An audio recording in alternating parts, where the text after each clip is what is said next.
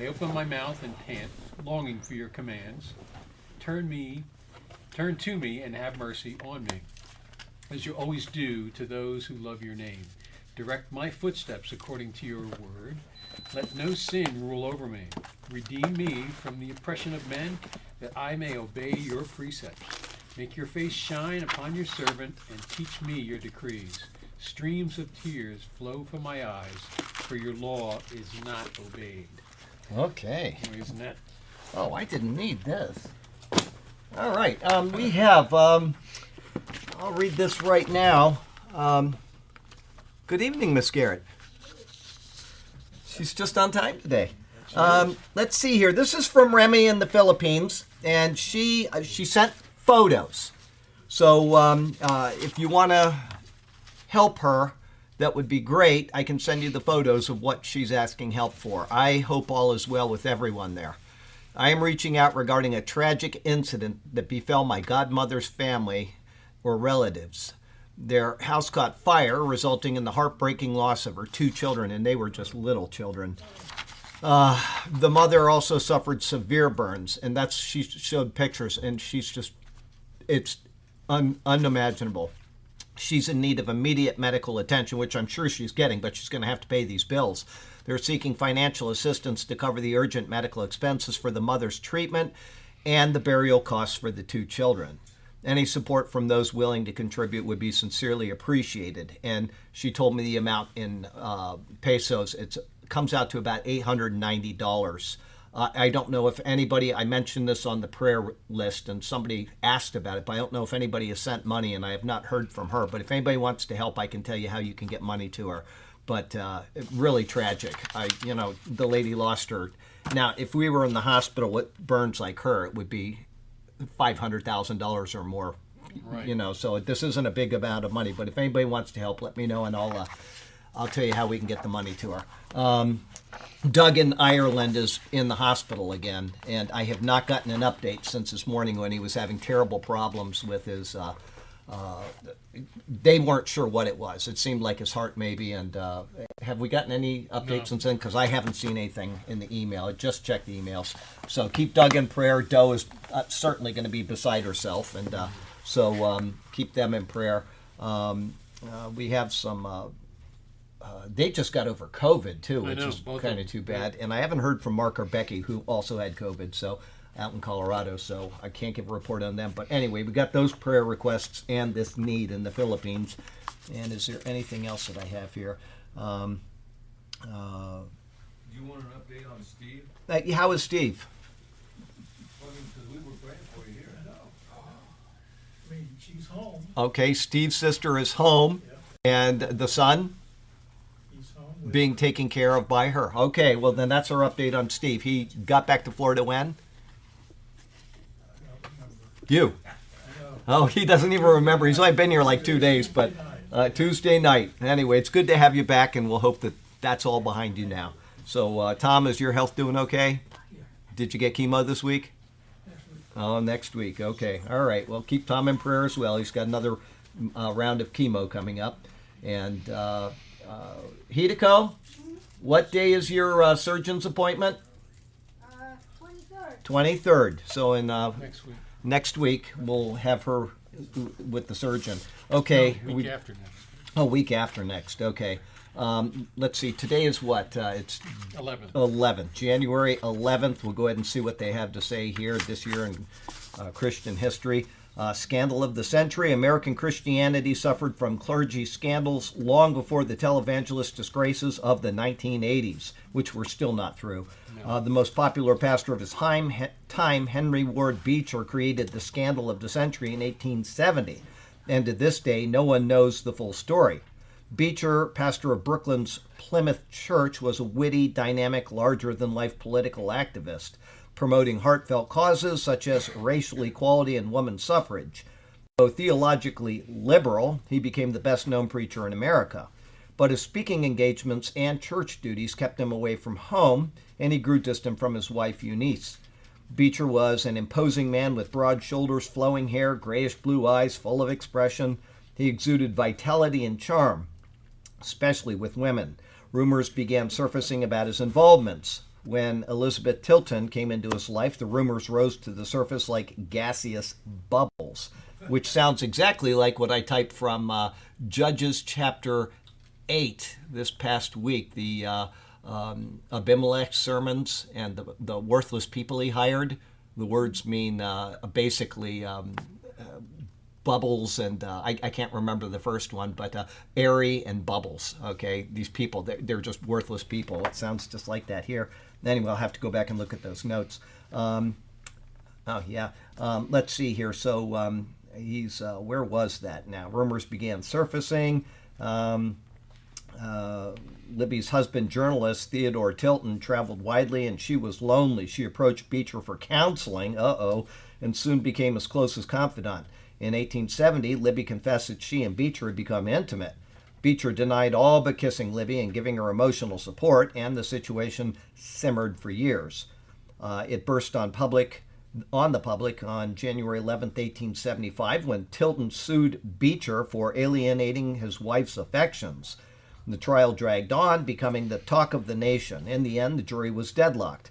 While Beecher's supporters gave him the benefit of the doubt, the New York Times spoke for most when it editorialized on July 3, 1875, sensible men throughout the country will in their hearts be compelled to acknowledge that Mr. Beecher's management of his private affairs has been entirely unworthy of his name, position, and sacred calling. Now, that was the New York Times, which today is promoting every perversion on the face of the planet. Beecher himself admitted as much to attorneys who once apologized for disturbing him on a Sunday. We have it on good authority, he said, that it is lawful to pull an ass out of the pit on the Sabbath. That's quoting the old King James there. Right. Well, there was never a bigger ass or a deeper pit. Anyone who desires to be a church official, it's funny that we're reading this right out of Timothy today, and we're starting Timothy. Right. Desires to be a church official, wants to be something worthwhile. That's why officials must have a good reputation and be faithful in marriage. They must be self-controlled, sensible, well-behaved, friendly to strangers, and able to teach. So there you go with that. We'll go ahead and go to Lord in prayer. Heavenly Father, we've got a situation in the Philippines that desperately needs remedy, and we pray for that poor family that's lost 2 young children, and the woman that's highly burnt. We would pray that your hand would be upon her, and if she doesn't know you, I would pray that Remy would have the chance now to speak to her about the goodness of God in Christ, even in the loss of her children. She can understand this. And Lord, we pray for Doug and Doe in Ireland, and just ask that your hand would be on them, and that you would help Doug through this situation with the hospital, the physicians, whatever's going on. We pray for Steve's sister, that she would continue to take her medicines and be able to take care of her own son, so that Steve can be without that burden in his life. And Lord, we thank you. We love you. You're so very good to us. Everything you do is perfect. Even when we don't see it at the time, we can look back and know that it was perfect. So you've orchestrated all things according to your wisdom, and we trust in that, and we just are confident of a good end for all those who have called on you. We thank you for that surety we possess. We pray that this book will be a blessing to many, and we pray that it'll be handled properly, and people will check what they hear, so that they're not just given one piece of information and running with it. And we pray this, that you'll be glorified in them, and that they will be glorified in you. And we pray this in Jesus' name. Amen. Okay, we are now in the book of 1 Timothy. Just finished up the 2 books, 1 and 2 Thessalonians.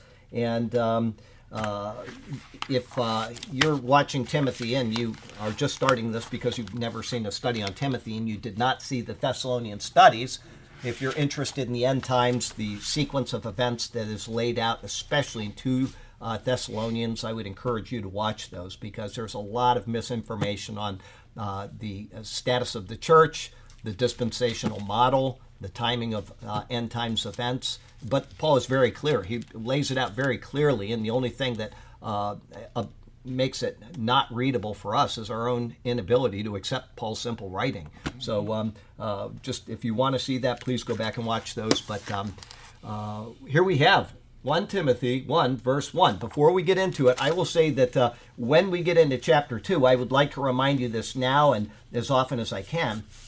that I did not write 1 Timothy. Paul wrote 1 Timothy, and he did it under inspiration of the Spirit. So when we get to some difficult verses that some people will not be happy with, it doesn't matter to me at all. Paul wrote these words, and I am going to teach them as they are written.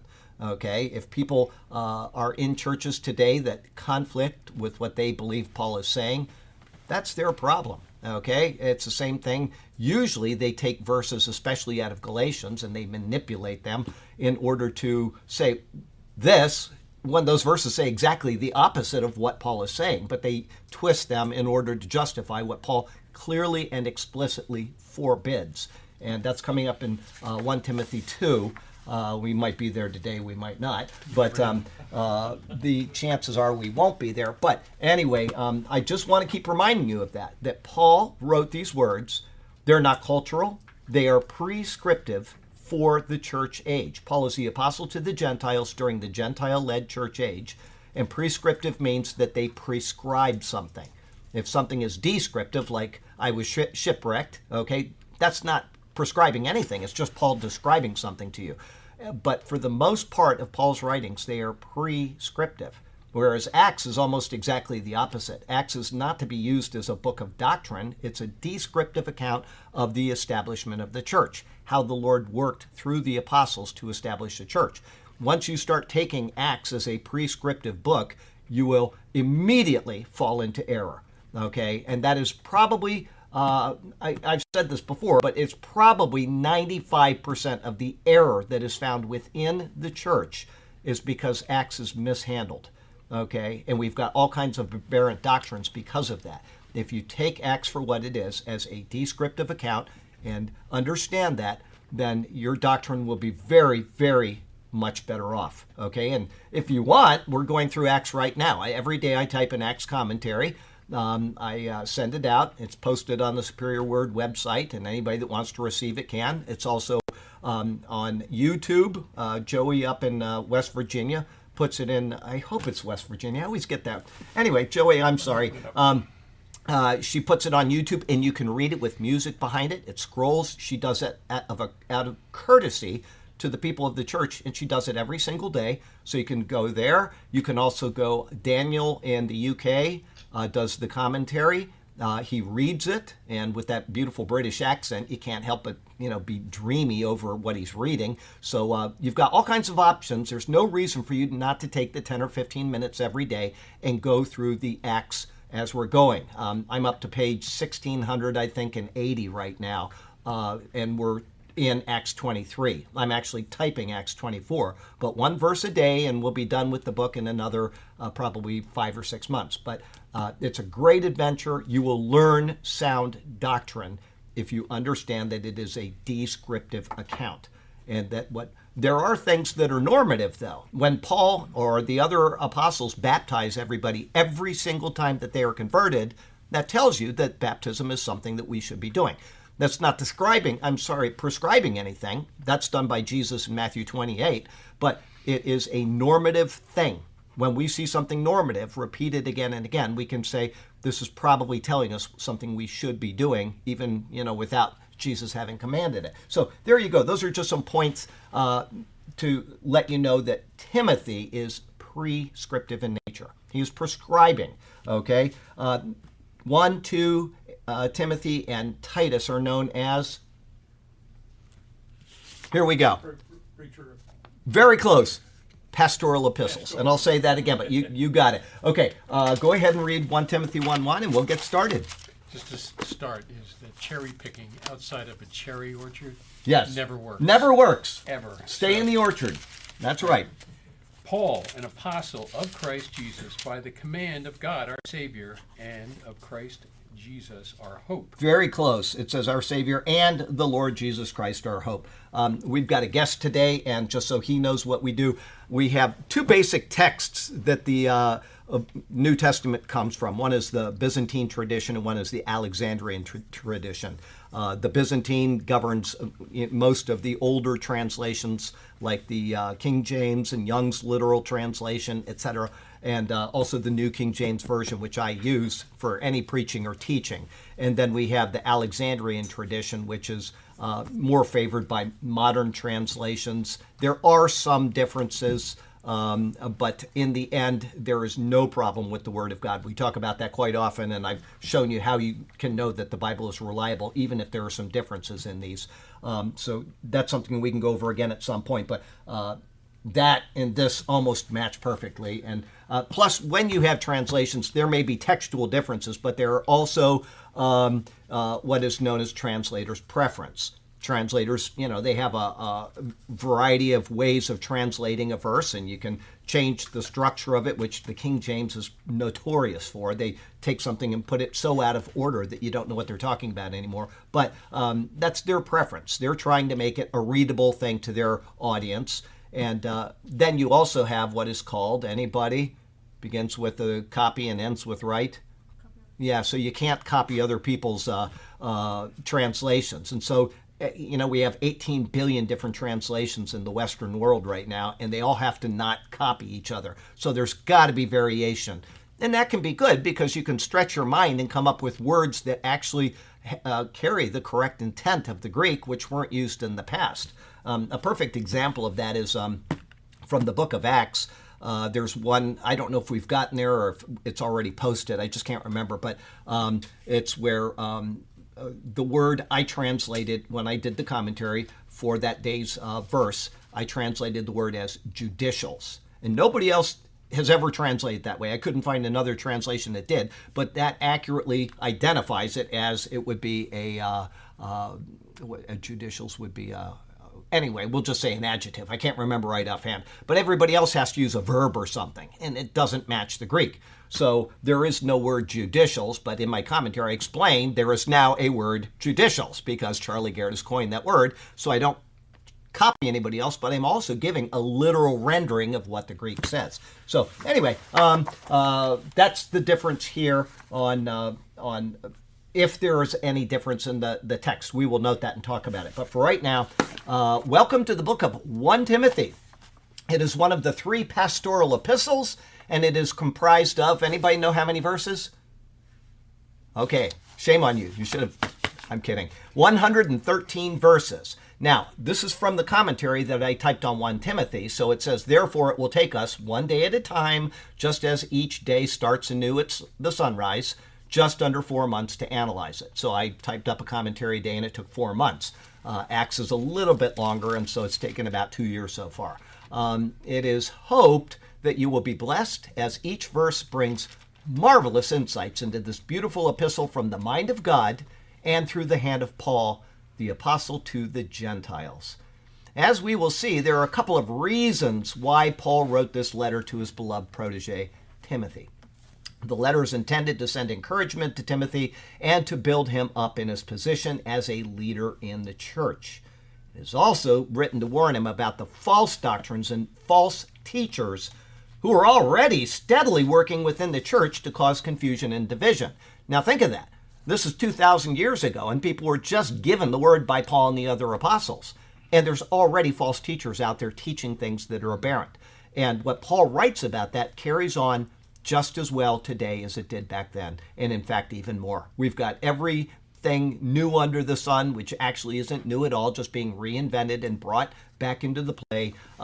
If you think about it, the Jehovah's Witnesses in the 1800s came up with their doctrine, right? It was just a replay of a heresy that had been played out back in the 350 year, about 350. And so they were teaching that Jesus is not God. Okay, and so that was and I'm trying to think of the name of it. Arianism. No, is that it? Yeah, Arius. So Arianism. There's so many heresies out there, it's hard to remember them all. But, they had that out. It was declared a heresy because it's obviously contrary to Scripture. Jesus Christ is the Lord God. Okay, he's united with human flesh. He's fully God and fully man.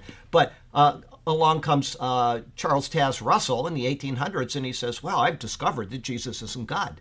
And now we've got millions of people around the world that are given a false gospel. They're given aberrant doctrine. And so there's really nothing new. But Paul is telling us, even at the beginning, people were falling away from what was sound and what was proper, what the apostles had told them, and some of it was already in writing. And, eventually all of the epistles were canonized. The book of Revelation was canonized. But it's astonishing how many times somebody will email me and will want to introduce a heresy. I told you about one that somebody who's been attending the church for how long? For years now. And all of a sudden, within the past month or so, I was told that there is no Trinity.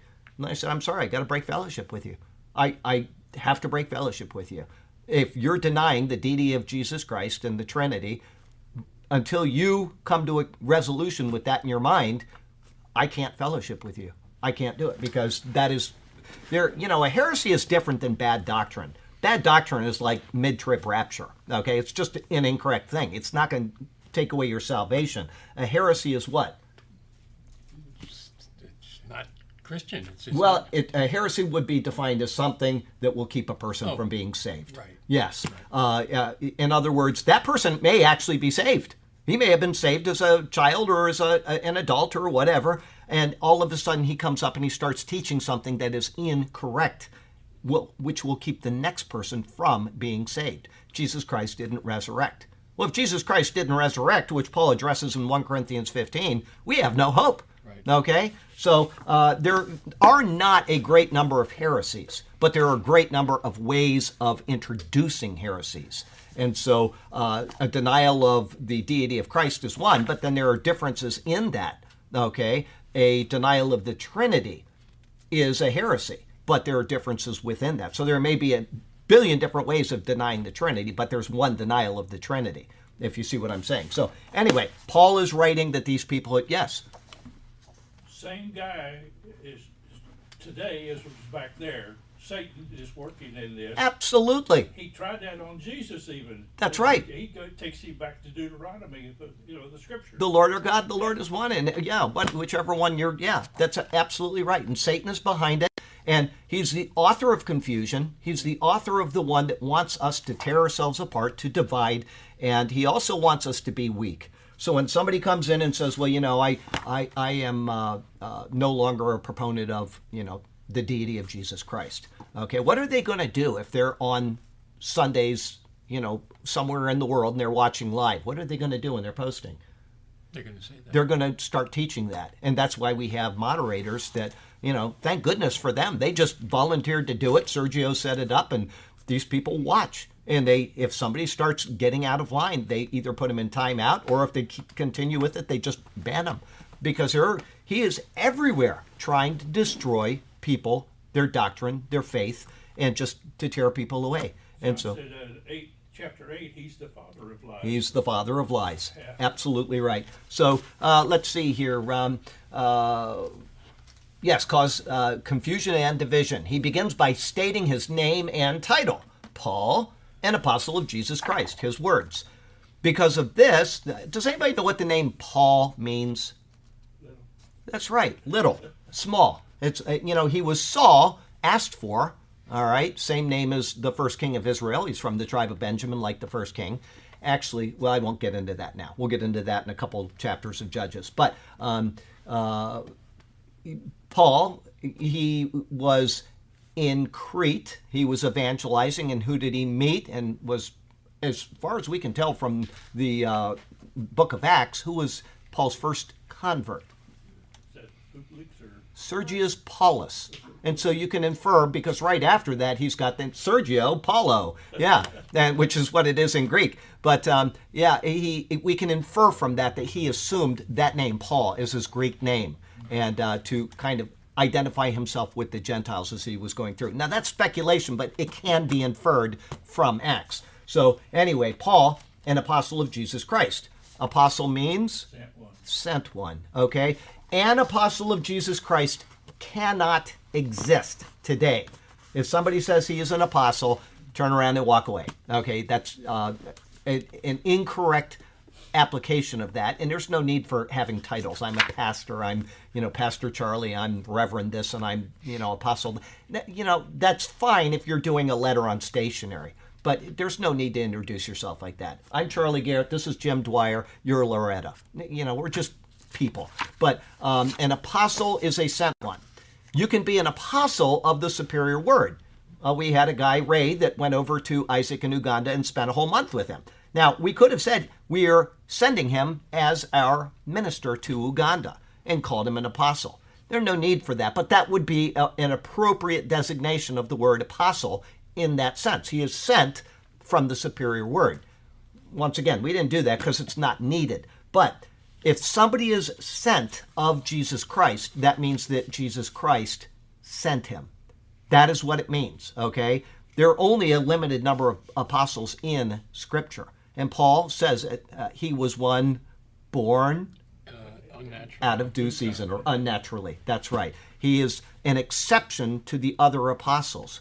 He had to be brought out of his spiritual darkness. He was commissioned. He saw the Lord personally, which is a requirement of it, etc. There are certain requirements of an apostle. He met those requirements. The other apostles acknowledged him. And so he is an apostle of Jesus Christ, a sent one of Jesus Christ. Well, he did that in, was it 13? He said, separate me, Paul and Barnabas, for the... Yes, well, that was, yes, that's correct. But that was for the ministry of missionary itself. That wasn't his apostleship. No. Yeah, but that's right. But they were sent as ministers of the church at Antioch. So they could claim apostleship from Antioch. We're apostles sent by Antioch, but not of Jesus Christ.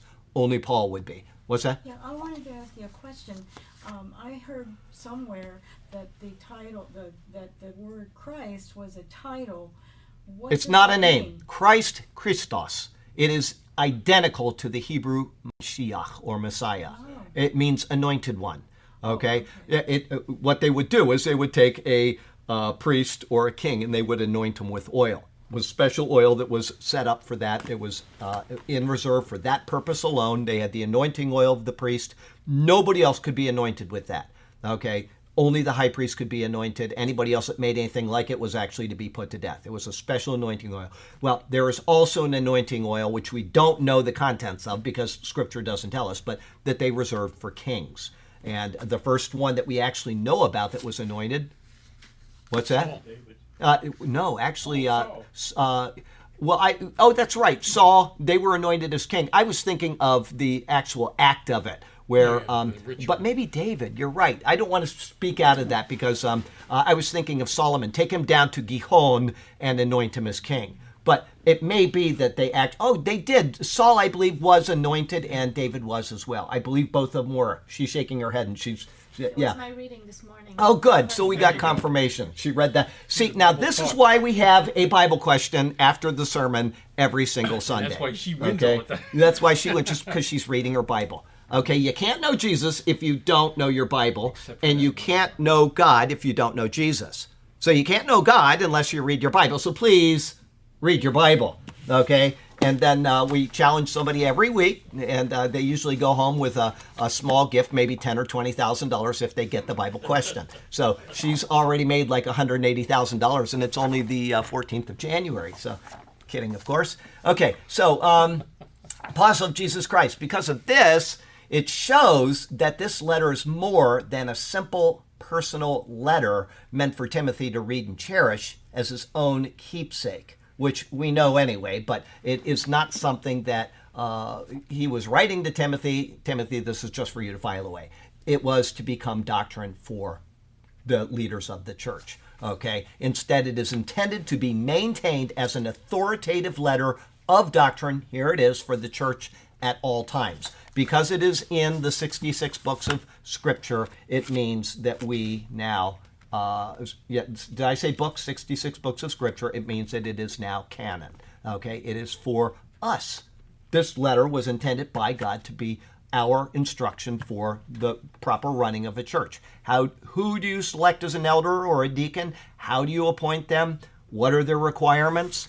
Okay, those are in there. There are lots of other things in here, but we need to go to this book. We don't want a book of discipline. We don't want a book of covenants or any of that kind of stuff that denominations have on their pulpit that say, this is how we run this church, because those can be edited. They can be amended. The Bible cannot be amended. This is our marching orders, and when we start fiddling with things like that, we bring damage to this. This becomes secondary, that becomes primary. And that's why the Methodist Church right now has gone through an entire split over a single issue, when it should have split a long time ago over several issues. And why you left in, what was it, I would have been about 2010, 9, something like that. You say so. Anyway, the abortion issue. They left because of that. But, it's taken, we'll get beyond abortion, and finally they're to the point where they're ordaining people that aren't even men. I'm talking about they call themselves women, or women that call themselves men, and they're doing things that are insane. And people are finally saying, well, we need to leave this denomination. They should have left it a long time ago. But that is what happens when you have a book of discipline or a book of covenants or things like that. Stick with the Bible, you would do very well. Let's see here. Yes, the title apostle in relation to Christ Jesus is something, I already said this, sorry guys, which is incorrectly applied in the church today. True apostles are only those who personally witnessed his work. Okay? When I say true apostles, I'm talking about true apostles of Jesus Christ. Okay? They personally witnessed his work. Paul was called as an exception to this because he only came to know Christ after his ascension. But he did see the risen Lord. He qualifies. He specifically notes this calling in 1 Corinthians 15. So we'll go there very quickly. 1 Corinthians 15, and we have, I'm just going to start with the beginning because we have the gospel right in verses 3 and 4. If you want to present somebody the gospel of Jesus Christ, there is none other. This is it right here. Moreover, brethren, I declare to you the gospel which I preached to you, which also you received and in which you stand. That's his introduction to the gospel, by which you also are saved, if you hold fast to that word which I preached to you, unless you believed in vain. Verse 3 and 4 are the gospel. For I delivered to you first of all that which I also received, that Christ died for our sins according to the scriptures, that he was buried, and that he rose again the third day according to the scriptures. Okay, that's the gospel. Jesus died for our sins, meaning that we're a sinner. If we accept that, that means we acknowledge that we are a sinner before God. Okay? Christ was buried. I say this every Sunday. I try to never miss this. Christ was buried. That means that he went into the grave, proving a couple things. One, he was dead. Two, he died for your sins, so your sins went into the grave with him. Okay? And then he rose again on the third day according to scriptures. What that means is that if he was not God, he'd still be in the grave, because all have sinned and all fall short of the glory of God. Therefore, he must be God. Secondly, also, yes, he had no sin of his own, but secondly, that your sin is forever atoned for. Because if your sin stuck to him, he never would have come out of the grave. Instead, he did what the goat of separation did, the picture of that in Leviticus 16. The sins were separated from the people, taken out into the wilderness, never to return to the people. That's a picture of that, okay? He is our atoning sacrifice, the hairy goat sin offering. He is our goat of separation, separating us from sin eternally. He came out of the grave proving that. That is the gospel. And then he goes on. He says that gospel, verse 5, and that he was seen by Cephas and then by the 12. Okay, and after that he was seen by over 500 brethren at once, of whom the greater part remain to the present, but some have fallen asleep.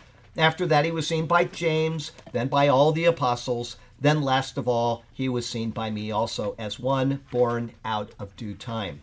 And then he goes and explains his apostleship. Okay, go ahead and read 1 Corinthians 15, and what a great chapter. Anyway, so there you go. That's Paul explaining his apostleship based on the gospel of Jesus Christ, the good news. The apostolic age ended with the completion of the Bible and the last death, and the death of the last apostle. Just so you know, I've got dyslexia, so I'm always saying words backwards. It happens all the time, so don't panic over that. But the apostolic age ended.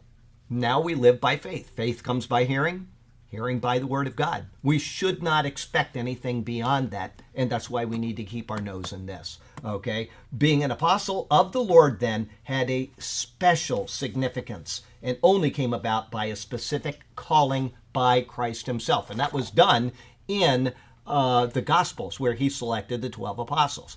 One of them betrayed him, did not repent, turned back to him, which, you can debate all day long whether Judas was saved or not, and we know he wasn't. Okay, the Catholic Church likes to say, sure, God's grace and mercy are unlimited, and he's saved. Okay, God's grace and mercy are unlimited, but you need to turn to Christ, and he didn't do that. Okay, and so once that happened, then he was separated from God, and another apostle was selected in Acts chapter 1. Okay, that was Matthias. Okay, but there were two of them, and I was pretty sure that was the right one. Anyway, so he replaced him, and then from there, Paul became the 14th apostle. Why 14? Because there was Judas, who's still an apostle, even if he died outside of the grace of God. There were the 12, there was the 13th, and then the 14th, which matches the 14 sons of Israel. Because Jacob had 12 sons, he adopted 2 more, making 14. So the pattern is complete. Okay, I know that's confusing. Don't be confused. It's all in the sermons. Go back and watch every one of the, let's see here, Genesis, Exodus, Leviticus, and Numbers sermons, and it'll make total sense to you. Take no time at all. No time at all. Okay, so you'll get it. And then from there, you can go in and understand that Paul is picturing the fulfillment of that, all those pictures back in the Old Testament. I'm so excited about Sunday. Oh, just great. We did part 1, and now it's part 2, and it's just, I'm so excited. Let's see here, Gideon. What a great passage. Okay, so let's see, 1 Corinthians 15:8. After stating his official title, this is Paul, he next says, by the commandment of God. At other times, he will say, by the will of God. The word translated as commandment here is this is Helps Word Studies, an order that arranges things so they build on each other to achieve the needed goal. An order that arranges things so that they build on each other to achieve the needed goal. That's the word that he uses as commandment. God ordained that Paul would be an apostle in order to assure that his goals of the church age would be properly met. Why? Because none of the other apostles had the qualifications that Paul did. Okay, he needed somebody that had the qualifications that only Paul possessed. He was a Jew, but he was raised in a Gentile area. He was raised as a student of the law under Gamaliel. He had all of the knowledge exactly that God needed to provide the Gentile people of the world the chance to hear the message and be saved. None of the other apostles would have been effective at doing that. They were Peter, the apostle to the circumcision. All of them had their own role. They all, it's not in the Bible, but the account of some of the apostles that they went as far as India. Okay, and if they did, that's great. And they may have evangelized Gentiles in the process. That's great. They may have only gone to the exiled Jews. We have no idea. This is all extra biblical stuff. But even if they did, what they told people would not have been understandable to the Gentile world, even to this day, the way that Paul has been able to define it in his writings. His writings so perfectly match up with everything that is given in typology from the Old Testament that nobody else could have done. God picked the right man, inspired him, and used him. And more than that, Paul had the will, the gumption, and the stamina of the greatest bull on the planet. I mean, the guy never stopped. So he was willing to work with his own hands. He didn't sponge off of anybody. He was a great, great man chosen by God, and he expended himself right to the very end, telling the world about their need and their honor of being bestowed faith in Jesus Christ. And so, he's just the right person. Anyway, this is an important thought for the pastoral epistle, that Paul was ordained by God specifically, and now he is telling what the church age structure of the church is to be. Okay, I will stop right there because I don't know if I say this in the commentary or not. I typed this, probably you might have it written somewhere, but I probably typed this, we'll say 7 years ago, 8 years, whatever, it's 2024. So it's been a while since I've read any of this, but the structure of the church is going to be given by Paul. How big is a church supposed to be? It's okay. It's not defined. I'm talking about there's no temple, The temple in Jerusalem was given minute instructions, how long it was going to be, how tall it was going to be, the different rooms that were in it, where things were placed. Everything was absolutely prescribed according to a very set plan from God. And every detail of that, every material used, every length, every dimension, everything pictured Jesus Christ. If you don't believe that, go back and watch the Exodus sermons on the construction of the tabernacle. Even the names of the people that constructed those implements, Bezalel, in the image of God, okay, from Bethlehem. He's a man that's been given the task of creating or producing a replica of what would be anticipatory of Christ. So in the image of God. This is God, and this is the image of it. So everything about every single detail was given. Now we are in Christ. No details are given. The only details that we're going to be given on, so when somebody tells you we're going back to an Acts 2 church, or we're going to go to an early church, they're making stuff up. It's not defined. There is no time of worship set. There is no day of worship set. There is no structure that is set. You can meet on the beach like we did for years. You can meet in a building. You can meet in a gymnasium. Christ is residing in you. You are the church. When Paul speaks of the church, he never speaks of an edifice. Now, there are places where they would meet, a house church or whatever, the house of Philemon and Onesimus, and okay, that's fine. But that was not the church. They met down by the river. They met here. They met there. Those things Paul is completely unconcerned with. He is concerned with the proper operation of the church by people that have called on Jesus and belong to him, or need Jesus and should be evangelized by them. Okay? So, get that out of the way. I may repeat it in the notes. I just don't remember. But there are no dimensions for a church. There is no number of lights in the ceiling. That's Sarasota County determined this. I did not, okay? The sign on the wall that says exit back there, where are you going to go? We're at the 20 by 20 building, not even that. That's all Sarasota County, all right? The stuff on the wall people sent us or my grandmother made or, but none of this is a church. It's just a building. And if it burns down today or somebody drives through the window, big deal. We're still the people of God, okay? So, let's see here. Where are we? By the commandment of God. I read that. It is showing that Paul's words, despite being personally addressed to Timothy, are intended for the proper functioning of the church which had come into existence. The church universal. What is the word that is used to describe the universal church? Some people are going to go, oh, what is it? Oh, it's Catholic. Catholic. Yeah. That means universal.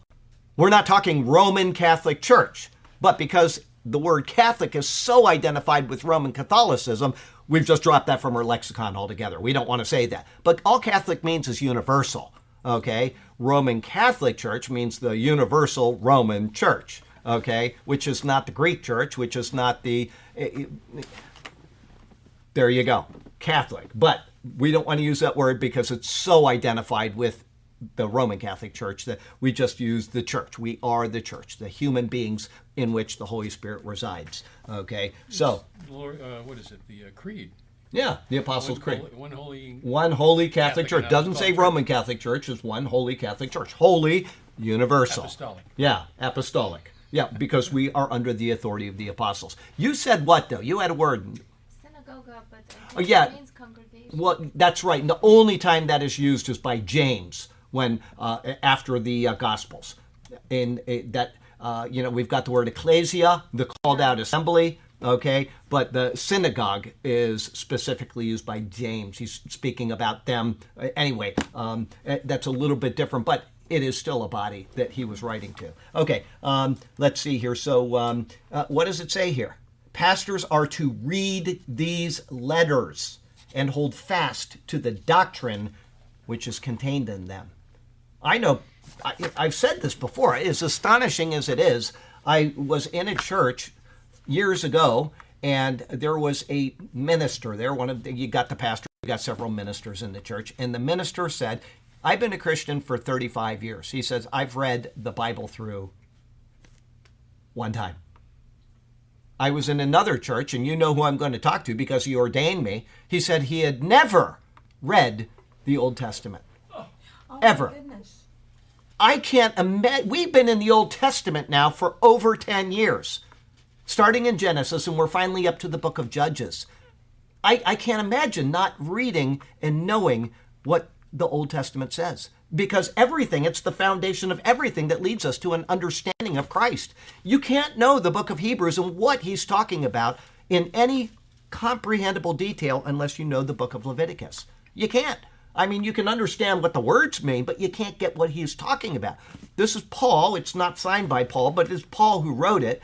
He's writing an epistle to the end times Jews about what they need to know in understanding their relationship with what they had neglected, which they had now reinstituted as temple worship, and what they need to understand is the better fulfillment. Better than, all the way through. Better than Moses, better than the angels, better. He is giving them implicit and explicit instruction that they need to know concerning Jesus Christ. And with all of that wealth of knowledge that they have from the Old Testament, or they should have, they can put the 2 and 2 together and say, I get it. So, but you can't really know Hebrews in any reasonable sense without knowing the book of Leviticus. So it took us, a year and a half to get through Leviticus. And I tell you what, I might have said this to you last week, or I may have said it to somebody. I can't remember when I said this, but a lady emailed me. She attends online with her daughters, and she emailed and she said, I gave the children, we're starting a new book. I gave the children a decision. Do you want to go with the New Testament gospel, or do you want to go with something from the Old Testament? 2 daughters. I don't know how old they are, but they're not old, okay? Both of them said, we want to go to Leviticus. And I thought, that are people after my own heart. That I couldn't believe it. So they're starting Leviticus, and they're going through all of the sermons from the church in Leviticus, and I'm just so touched by that. You know, when I was in college, I may have said this too, and if I have, I apologize, but when I was in Southern Evangelical Seminary, you had to do a report on an Old Testament book. And you could pick the book you wanted, and you had to have it approved by the professor first, and then you did your report. And, you know, most people pick something really big and complicated like Jonah or maybe Obadiah, right? And so I emailed him and I said, I want to do Leviticus. And he came back and he said, you know, you shouldn't joke like that. Or he thought I was just making it up. I said, no, I want to do Leviticus. And he said, nobody's ever asked for that, ever. That is the foundation of understanding the priestly role of Jesus Christ. Without understanding Leviticus, we can't understand what he did for us, the magnitude of what Christ did. I mean, we can appreciate it. I never had to read Leviticus to get the gospel and to break down into tears for 3 months sitting in a church afterwards. I didn't need Leviticus for that. But once you know what Leviticus is telling you, you say, oh, it's just beautiful. It's just beautiful. Anyway, we'll go on. It is showing that Paul's words, yes, despite being personally addressed to Timothy, are intended for the proper functioning of the church, which had come into existence.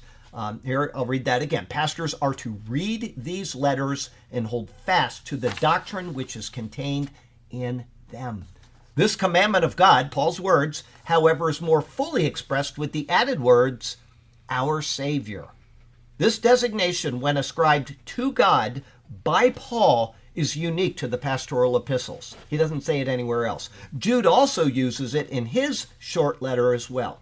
It is a note that God has saved us through Christ Jesus. Both can be termed Savior, because God is the author of salvation, and Christ, who is God, but who is the second member of the Godhead, being fully God, is the means by which salvation is effected. So he can say God our Savior and Jesus our Lord and Savior. There's no contradiction there. So tying things together with all the conversations we've had tonight since we opened, that points directly that God is not monastic. Absolutely. So monadic. Yeah, monastic would be sitting in a he'd be in a monastery. Monastery. Yeah, we don't have that. No, he is not a monad. Back. Absolutely, he is. There's a plurality within the Godhead. Now we need to find out what that plurality is. Is it a duality? Is it a triality? Is it it could be whatever. And the Bible reveals that there are three members of But the it lacks a Godhead. hole in the fact that he's not God. Absolutely right. That's absolutely right. He then states that the commandment for his apostleship was not just from God our Savior, but also from the Lord Jesus Christ, our hope. Acts 9 gives the details of Paul's commission directly from the Lord Jesus. That commission is then stated by Paul in Galatians 1, 11, and 12 as well. Let me go ahead and read that to you just so you have it. Galatians 1. Oops, sorry. Wrong way, Charlie. Galatians 4, 3, 2, and 1. And he says, but I make known to you, brethren, that the gospel which was preached by me is not according to man. For I neither received it from man, nor was I taught it, but it came through the revelation of Jesus Christ. He was personally commissioned. He was given that, and that is the commission that Paul stands under. Did you say Galatians? Galatians 1, One. 11, and 12. Yep. Okay, the hope that Paul, you had that, you were going to call it out, weren't you? He's always ahead of us. Burke is always ahead of us. The hope that Paul speaks of, which is found in Christ Jesus, is the hope of glory. Is it hot or cold in here? It was, everybody's okay? When I came in, it was so cold I turned on the heat. And then I thought maybe I should turn on the air, but if you're all fine, good. Because when I'm going, I get really hot and it doesn't matter. I could be sitting here with 30-degree temperature and I'd still be hot. So I want to make sure you're all good. Okay, the hope that Paul speaks of, which is found in Christ Jesus, is the hope, Paul's words, the hope of glory, which is noted in Colossians 1:27. It is through the work of Christ and through that alone, nothing else, that we have a hope of future glory. There are no works involved. I know Roman Catholicism teaches you must do certain things to prove you're saved. I understand that the Seventh-day Adventists say that you must observe a Sabbath or you cannot be saved. I understand that there are 10,000 denominations out there that add you have to speak in tongues or you're not saved. On and on and on. The only thing you need to do to be saved is to believe in the gospel of Jesus Christ. And Paul says in Ephesians 1, 13 and 14, when you believe, not later, not, after doing certain things. When you believe, you are sealed with the Holy Spirit. Evidenced by the conversion of Cornelius in Acts chapter 10. Him and his household heard the gospel. Not a word was spoken from them. They didn't do anything. They didn't go and take a diet so they could get all the pork out of their system or anything like that. The Holy Spirit came down on them. Okay? Now, obviously, that's a descriptive account, but it tells us that exactly what Paul says is exactly what happens. You receive the Spirit when you believe. Okay, so that's it. It is by faith in Christ alone that you are saved. Okay, the work of Jesus Christ, what he has done. Okay, so let's see here. The hope, it is through this hope is found in Christ, and it is one which has sustained the church now for 2,000 years. Just before we started today, Mark reminded me of Paul Harvey. His talking about if I were the devil, what would I do? So we listened to it again. It's 3 minutes and 26 seconds long or something. It is well worth listening to once in a while, just to remind yourself of what he said in 1965, which is, check the marks.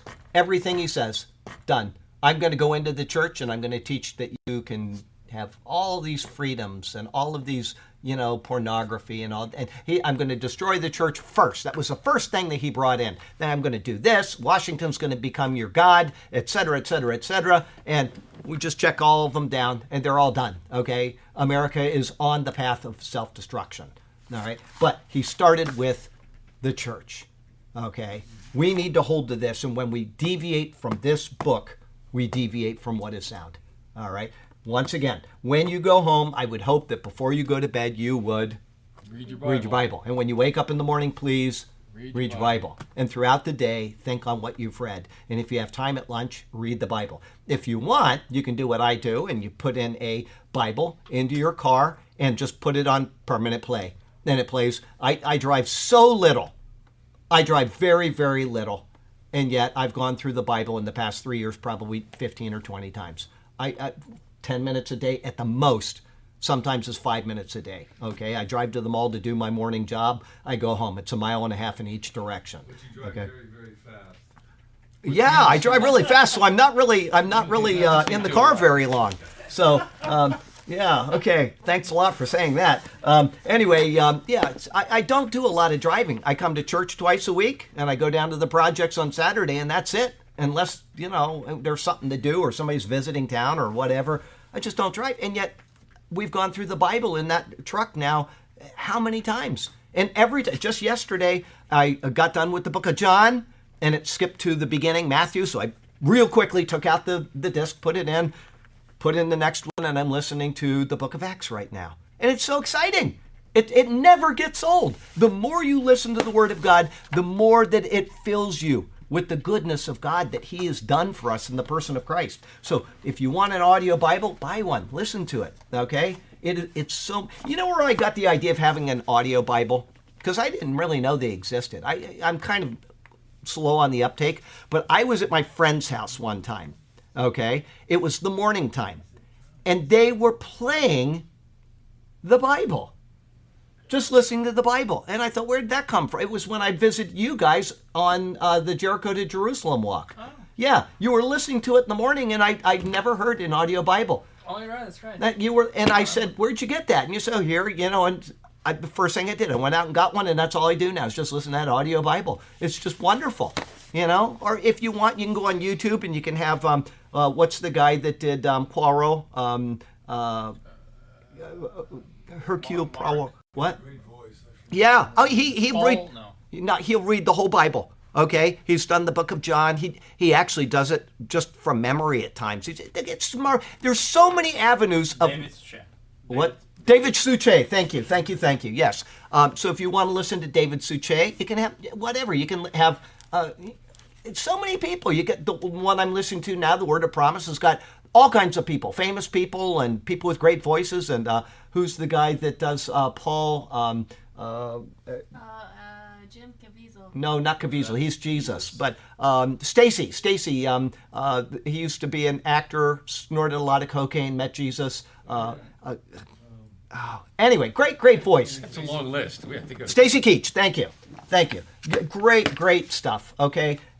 Be inventive about the Bible. Yes. Synagogue. Paul went into the synagogue. That's right. Revelation, I think it's chapter 7, says the synagogue Of Satan. That's exactly right. There's none in James. There's no synagogue. No. When the word synagogue is used in James. Is that in the...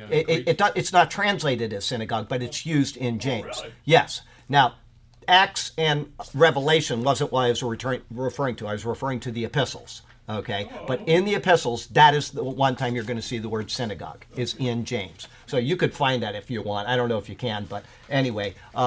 Okay, so the stating about this about Christ Jesus shows that Jesus is, in fact, God. If he were a mere man, he could not be our hope in the eternal sense. It wouldn't be possible. But he is our hope. It is in him that we place our confidence, something that would be blasphemous to do in anything or anyone less than God. Jesus, he's the full expression of God. I don't know how you can take Colossians 1 and read it and come to any other conclusion unless you do what the Jehovah's Witnesses do and insert the word other into the text in the New World Translation, where he says, by him all other things were made, which can't even be inferred from the Greek, much less inserted. Okay? They just inserted into there. By him all other things were made, because God created and then Jesus created everything else, which is, by the way, impossible according to the first principles. Contingent being, which Jesus would be, can't create anything. Only a necessary being can create. What? The Jews picked up on that. Oh, sure they did. They said he's making himself God and he's blaspheming. Sure, that's exactly right. James 2:2. If a James man comes 2:2. into your meeting is Meeting. synagogue and Anyone comes into your meeting meeting. place, synagogue. Yeah, it's the word synagogue.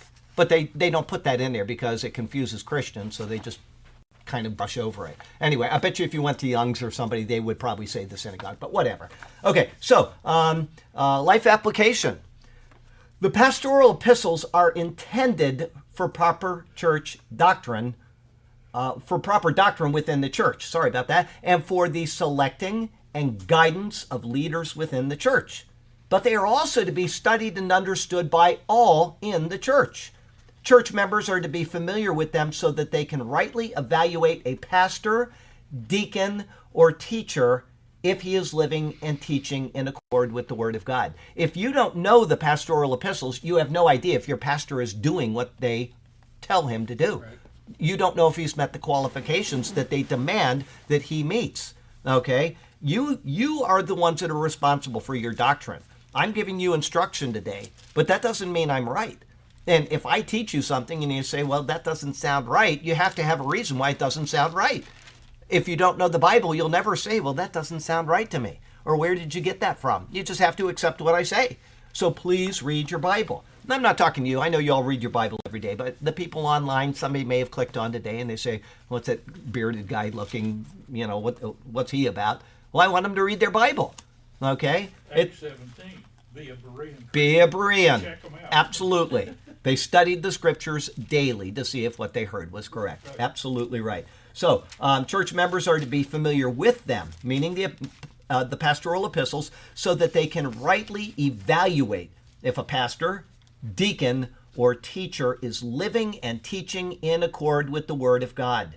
Each individual should be familiar with these letters, and they should refer to them from time to time to keep the content fresh in their minds. You can't refer to them time to time unless you're reading the Bible. Okay? So, if you're reading the Bible, how long does it take to get through the Bible if you read 30 minutes a day? Because 3 months or something. it takes 154 days at the speed of an audio Bible. 154 days. So, 30 minutes a day if you just sit, and you can read faster than an audio Bible. Okay? When you listen to an audio Bible, that's somebody that's slowly and carefully reading you something. Now, if you're Sergio Voitenko, he can type at 180 words a minute. Wow. So he does an entire chapter. Oh my goodness, we got one verse done today. We've got dinner for you. We've been waiting for Steve to return. We've been waiting for him to return. He's finally returned. And I'm sorry, Mom's not here. She's too tired to come. So, Steve, we're having a celebration because you're here, and these people sent some money. We're not having pizza today. We're doing something a little different, and it's going to take all three of what they sent for to pay for this, because it's once a year we do this. This is the big special day. Marie, Melissa P., and Phil Kaufman all gave for this. Okay, so thank all of them in your prayers today. But that'll take care of those, what we got today. Instead of pizza, we are now going to have a delightful treat of Mexican food. So, yeah, good stuff. Anyway, we'll go ahead and close. I know it's early. Okay. Sorry, online. Can I ask one question? Yes. Okay. I just want to circle back with the question that Loretta had about Christ. Yes. In all of Paul's letters, he always says Jesus Christ, Jesus Christ. This one is all, everywhere you look through, it's Christ Jesus. Christ Jesus. That's fine. Why do you flip it? It's just, it's like me. I change up. I'm Charlie Garrett. I'm what? Garrett, it's Charlie. just a change up. It means exactly the same thing. Well, I Messiah, understand that, but Jesus, it's or... like he's making a point by doing this. is he Well, not? I don't know. He may be highlighting his messiahship over his name, or he, yeah. What's that? That's right. Yeah. Well, there you go. And so, but it's a change up. He's got his reasons for it, but whatever. But it does. It highlights his messiahship, and sometimes he just says Christ. He doesn't even say Jesus. Right. He's talking about the embodiment of God in human flesh, and so he says Christ. Okay. So when you hear the word Christ, just think of the term Messiah, the Anointed One. Okay? And he's not just anointed as our high priest, he is also our king. Now, hyper-dispensationalists will say that, Jesus isn't really our king, and I don't like using that term. And you'll hear him say that. As a matter of fact, Les Feldick said that. And I was like, Les, what are you thinking about? What does Paul call what we are in right now, the state that we are in? He calls it the something dumb of God. Commonwealth. Kingdom, the kingdom of God. You can't have a kingdom unless you have a king. Heavenly Father, thank you. Thank you for your precious word. thank you for the book of Timothy. We're so excited about going into it and finding out what needs to be done to select our leaders and our deacons and our proper ways of handling things within the church. So help us to be steadfast in checking this out and making sure that what we are believing in whatever church we attend is in accord with this word. And the person that we're following has met the requirements and is doing the things that he should be doing. Lord, for the people that have their own churches on Sunday morning that come to these Bible studies, we would pray that they would evaluate their pastors and their deacons appropriately so that they would find out if, in fact, things are being done according to your word. And Lord, everybody that's heard this study today, I would pray that they would go home and check it out. Read it, study the Greek if necessary, but find out if what they heard is correct, and that they would do this with any study they attend all the days of their life, so that you will be glorified in them, Lord. And we once again lift up the people that we mentioned at the beginning. We pray for that poor lady in the Philippines who's lost her children and is so badly burned. Give her peace and comfort and hope in her life, especially with the knowledge of Jesus, who has redeemed her if she calls on him. We would pray that that would be the case and that Remy would make that abundantly available to them. Lord, we love you. We praise you. We thank you for the people that gave the money for the food today, and we just want to bless it right now. And we want to praise you for all the goodness that you give us from day to day, and we do so in Jesus' name. Amen. All right, let me back this up, and I don't think we have sound, but that's okay. We'll just wave to them goodbye. And